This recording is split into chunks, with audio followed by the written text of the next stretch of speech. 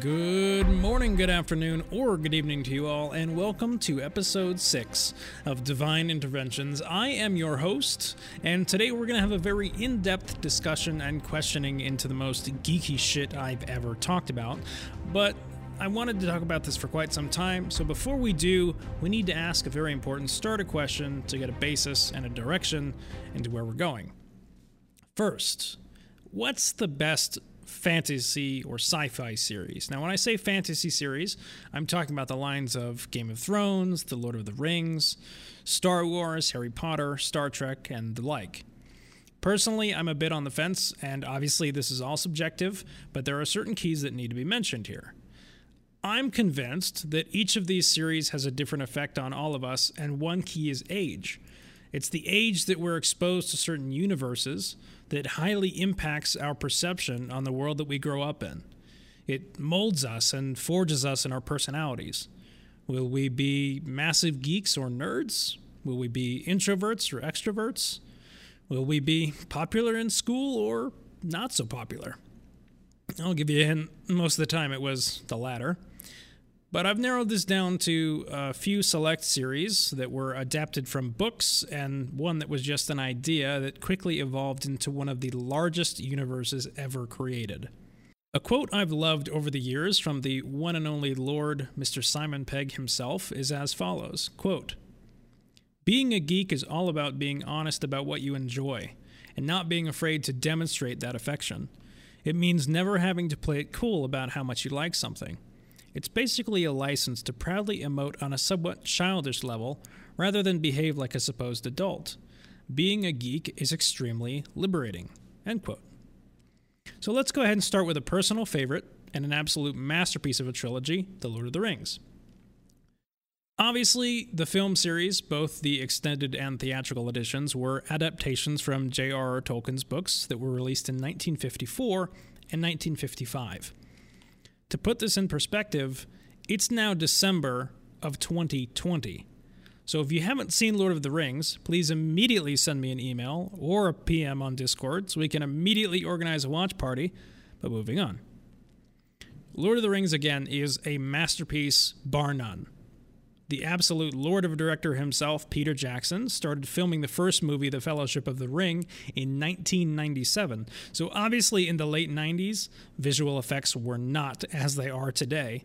And there are a few hiccups in some scenes, but keep in mind that these films won 11 Oscars. These Oscars were for Best Picture, Best Director, Best Adapted Screenplay, Best Art Direction, Best Costume Design, Best Makeup, Best Original Score, Best Original Song, Best Sound Mixing, Best Film Editing, and Best Visual Effects. So I have a tungsten carbide replica, I guess you could say, of the One Ring. I have a licensed replica of the Ring of Barahir, or Aragorn's ring.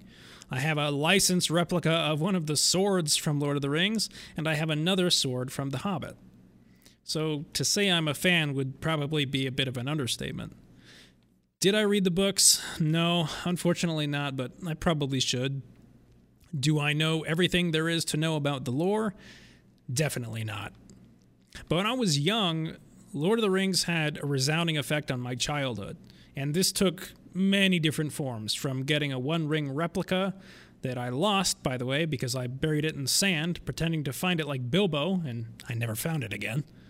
I tried my best Smeagol impression, and I think my impression's much better today, but we'll backtrack for a quick second. When I was young, me and a few of my very close friends always played on a hill by the bus stop in my parents' neighborhood. And obviously, being fans of Lord of the Rings, we had fake swords. We either had plastic Lord of the Rings swords or just basic plastic samurai swords, and we would fight. But we wouldn't just fight each other. Most of the time, we fought wave after wave of invisible enemies. And part of me thinks that every adult around us thought we were idiots, but then again, we were just kids being kids, doing what kids do. Although the plastic samurai sword was not quite enough for me. So after watching The Return of the King, my ass had a better idea, and I had inspiration. So my parents had a roll of Scotch foil tape that's usually used for patching air ducts and air conditioning vents, but I had a better use for it. Oh, yeah. I took that roll of foil tape and I made that plastic sword shine. I even flattened it. I cut a hole in where the guard would have been in the blade. I cut pieces of balsa wood. I glued those together. I covered those in foil tape, and voila, a brand new sword. And I was proud of that sword. I listened to the movie soundtracks while I was putting that shit together, and I watched the movies while putting that shit together, and I would do it again. Speaking of soundtracks, Howard Shore is just an absolute master. And without getting into the story of Lord of the Rings, because I know that some of you haven't seen it, I go up to the mountains a lot. And I did a lot when I was young, and I still go up on occasion. But every single time I do, I have to throw on some Howard Shore. It's just a feeling that you can't shake. It's like a vibe. And you'd know this too if you watch the movies, because the cinematography and the score and the visuals just make you want to go there. Tolkien created an amazing, vast fantasy world, and watching it makes you want to live it. Watching the movies gets you on the edge of your seat with the anticipation of what's going to happen next. And as referenced back in episode 2 of this podcast, a writer named John Turby wrote in The Anatomy of a Story, quote, "Character change doesn't happen at the end of the story, it happens at the beginning. More precisely, it's made possible at the beginning by how you set it up. In other words, the main character doesn't suddenly flip to being someone else.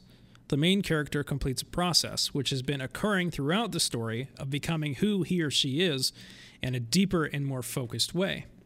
End quote. Now, this is exactly what we see in Lord of the Rings. It fulfills all of the requirements of an amazing piece of writing and more. And even Peter Jackson approached Tolkien's writings not as fantasy, but as history.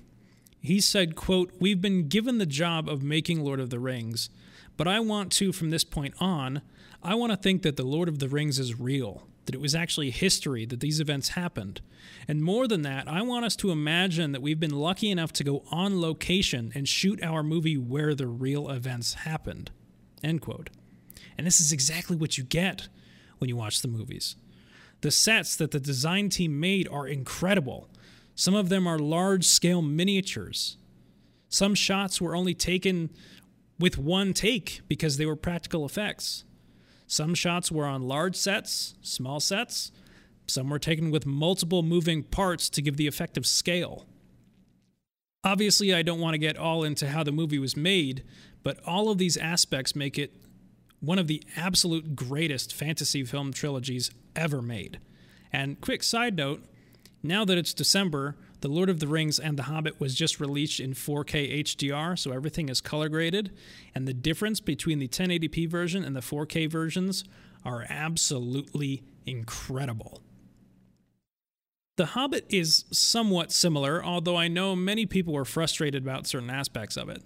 For one, it's wildly known that one book should not have been adapted into 3 movies, and it's known that Tauriel and Legolas were not in the books. Tauriel is a fictional character that was only created by Peter Jackson, essentially as a filler, and introducing Legolas was, quite frankly, just fan service. Everything in these movies pulls you in, and just sitting back and relaxing and watching the movies is complete and total just bliss and escapism. Even if Middle-earth is a fictional place, someday I will go, because you can actually visit the Hobbiton set in New Zealand that will be there forever. I will absolutely go and visit the Shire someday. But to go in a quick backtrack, Tolkien's poems in the books are profound. And a quick excerpt of one is this: "All that is gold does not glitter. Not all those who wander are lost. The old that is strong does not wither. Deep roots are not reached by the frost." End quote. The Lord of the Rings movies and the books can teach us valuable lessons that we can all derive from quotes from famous characters, but more importantly, we can relate to them. There are hardships, but there's hope and there's courage. And there's holding on to good in this world, as Samwise Gamgee would say. or all that we have to decide is what to do with the time that's given to us, as Gandalf would say. The One Ring teaches us about corruption and greed. Samwise tells a story about their quest to destroy the ring and how important Frodo is to him. Sam is the friend that everyone should strive to be. And this speaks to me, it speaks to us, to everyone about relationships and friendships and companionship. You'll always find something that's worth the time or worth the effort. Now, what about Harry Potter? Well, there's no doubt that Harry Potter is one of the most successful book franchises ever. It combines real world with mythical creatures, wands, spells, magic. And there's no doubt that we all loved the books or the movies as kids and adults. I never read the books, although my sister would read one in a day if she had the chance. But the movies are pretty great across the board. And nowadays, you can buy replica wands, jewelry, and a bunch of merch from Noble Collections. You can even go to the Wizarding World of Harry Potter to pick up your own wand from Ollivander's Wand Shop.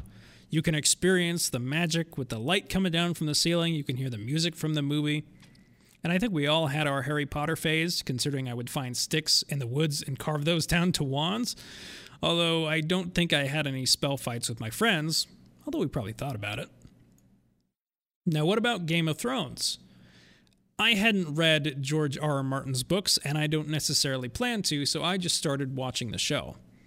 And up until season 8, it was fantastic. The acting, the score, the sets, everything was great. And if you guys have listened to episode 2 of this podcast, you'll know how much hatred I had for how the show ended.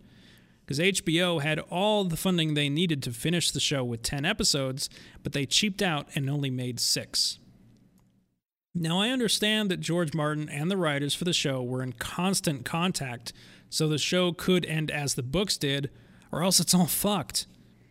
But again, as covered in episode 2, Season 8 completely destroyed critical parts of a story arc, of a character arc. The season was crushed, that it ruined one of the best stories in fantasy history, at least on the TV screen.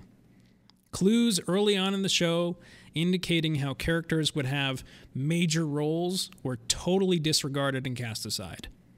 And when the actors and actresses are on video in interviews being extremely skeptical about how their own characters ended the show, you know you fucked up as writers.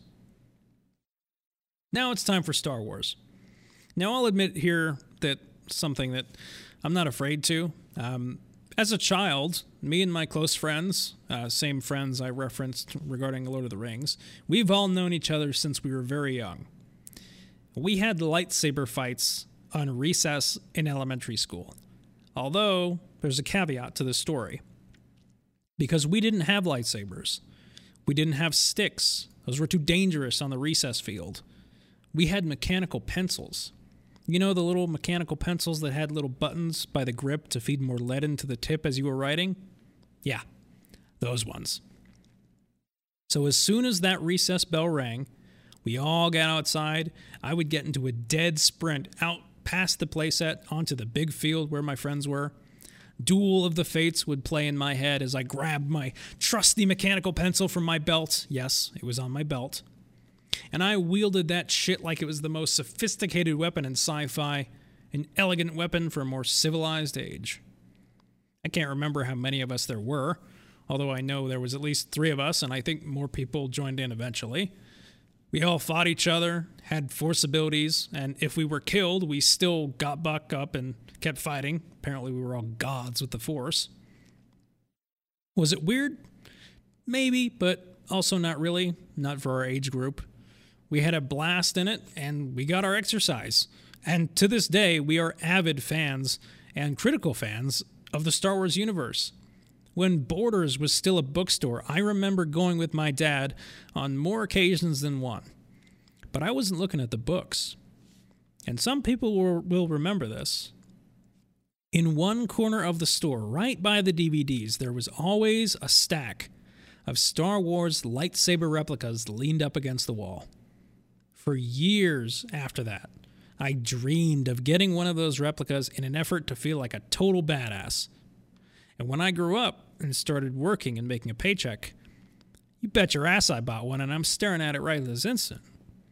The Hasbro Anakin Skywalker lightsaber from Revenge of the Sith. And a year or two later, I attended a 3D midnight showing of Episode 7, The Force Awakens, dressed in a full Jedi costume with some parts that I made from scratch, besides the robe. Actually, now that I think about it, I almost forgot that I disassembled the lightsaber and got new parts for it. I wanted to make sure that I could carry it around without the blade on the costume. And the Hasbro version I bought, unfortunately, did not have the removable blade, so I had to take care of that manually. After I took it apart, I removed the LED strip from the blade, bought another emitter piece from the custom saber shop. Unfortunately, the emitter piece that I bought was technically not the right one, but I kept it anyways, and I think it still looks good. It is missing one piece, and it looks a tad bit uneven, but it's still fairly clean. I bought a official belt clip, and as for the internals, I ordered a Luxon Rebel 3 LED and a brand new reflector to put inside the hilt.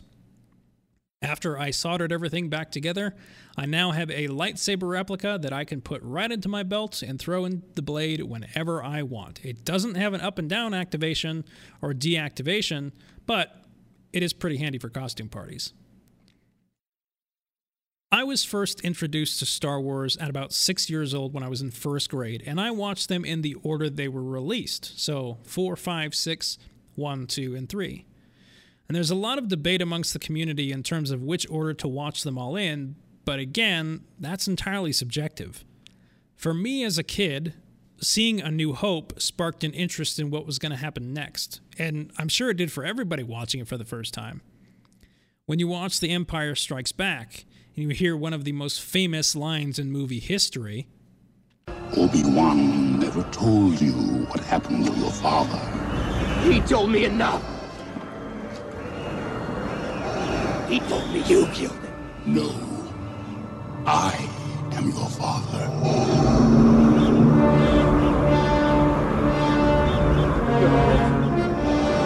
No. It's not true. That's impossible. Your jaw drops. If you've ever seen videos of kids reacting to that scene for the first time on YouTube, I highly recommend you watch them, because they will make you giddy. And Star Wars was, and still is, one of those series that you can't not watch. The quotes are literally baked into my brain and our brains. The memes are everlasting. They never go away. And don't lie to yourself, you know you've seen the memes, and you probably love them too. But unlike other series, Star Wars has a massive, massive group of conventions. The gathering called Star Wars Celebration started in 1999 in Denver, Colorado, and the latest one was held in Anaheim, California in 2019. So to put attendance in perspective, Star Wars Celebration Chicago that was held in April last year, it was estimated that 65,000 fans attended. Then you have other groups like the 501st Legion. That is a worldwide costuming organization comprised of and operated by 14,000 active members, and that's across the globe. I think it should be more than 14,000. We know how many people love Star Wars. At the same time, another costume club titled the Mandalorian Mercs is, quote, an international Star Wars costuming organization dedicated to celebrating the Star Wars universe through creation, display, and wearing of quality character costumes that represent the Mandalorian characters and culture from the Star Wars sagas, end quote. And these movies have an incredible effect on the movie industry, and they changed movies forever and for the better. George Lucas and the team for Industrial Light and Magic literally revolutionized visual effects by using real-life miniatures, sculptures, and even paintings. Did you know there's actually a religion called Jediism? I'm not kidding. There is a full website called the Temple of the Jedi Order. They have their own beliefs, members, they have a creed, and the creed was adopted from the prayer of St. Francis of Assisi. And I won't go into it, but Jediism and Judaism are actually very similar, and some of the names from Star Wars actually sound like Yiddish words. But just for a second, let's forget about the characters, the visual effects. let's talk about the score. And then we'll mention the story. John Williams is the man, and he's done many different films. And music can make or break a scene in most movies, but you can't tell me you didn't tear up in Revenge of the Sith and others, but Episode 3 being the most tear-jerking. I'll give you some examples. At the start of Order 66, when Anakin turns to the dark side, when Anakin kills the younglings in the Jedi Temple, and when Obi-Wan says, You were the chosen one! It was said that you would destroy the Sith, not join them! Bring balance to the Force, not leave it in darkness!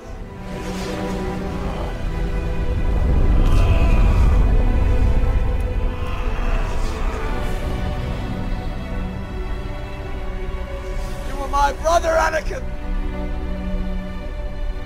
I loved you!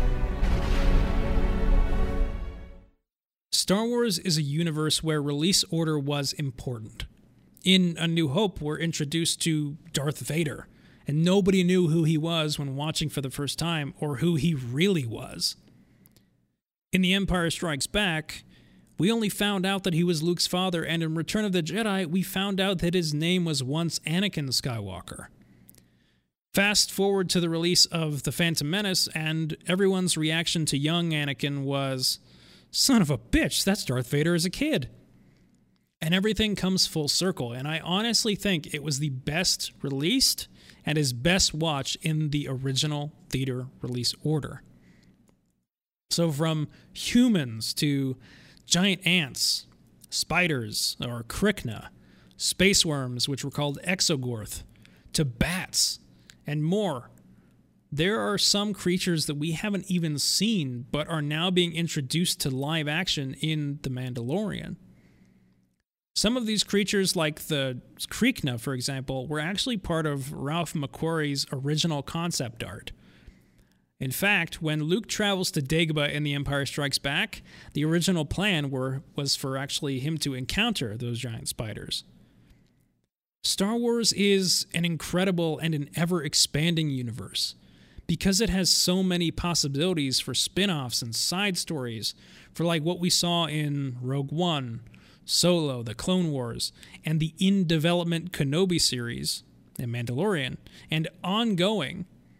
In my opinion, it's one of the best, if not the best, fantasy sci-fi series out there.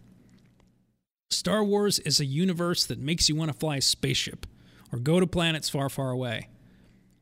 So about 20 years ago, I had a computer available to me for use, and it was my parents'. And this was an old Windows 95 machine. It was a piece of shit compared to what we have today. And a game I played on a regular basis was Star Wars Jedi Knight. I can't even remember what the full campaign story was, but it was amazing to just throw you into the Star Wars universe for an hour or two. But in the past 20 years, obviously technology has advanced at a crazy fast rate, and the games have just gotten better. Knights of the Old Republic, The Force Unleashed, Battlefront, and the latest, Jedi Fallen Order. Hell, there's a Star Wars land that has a full-size Millennium Falcon. It's patrolled by people in stormtrooper outfits.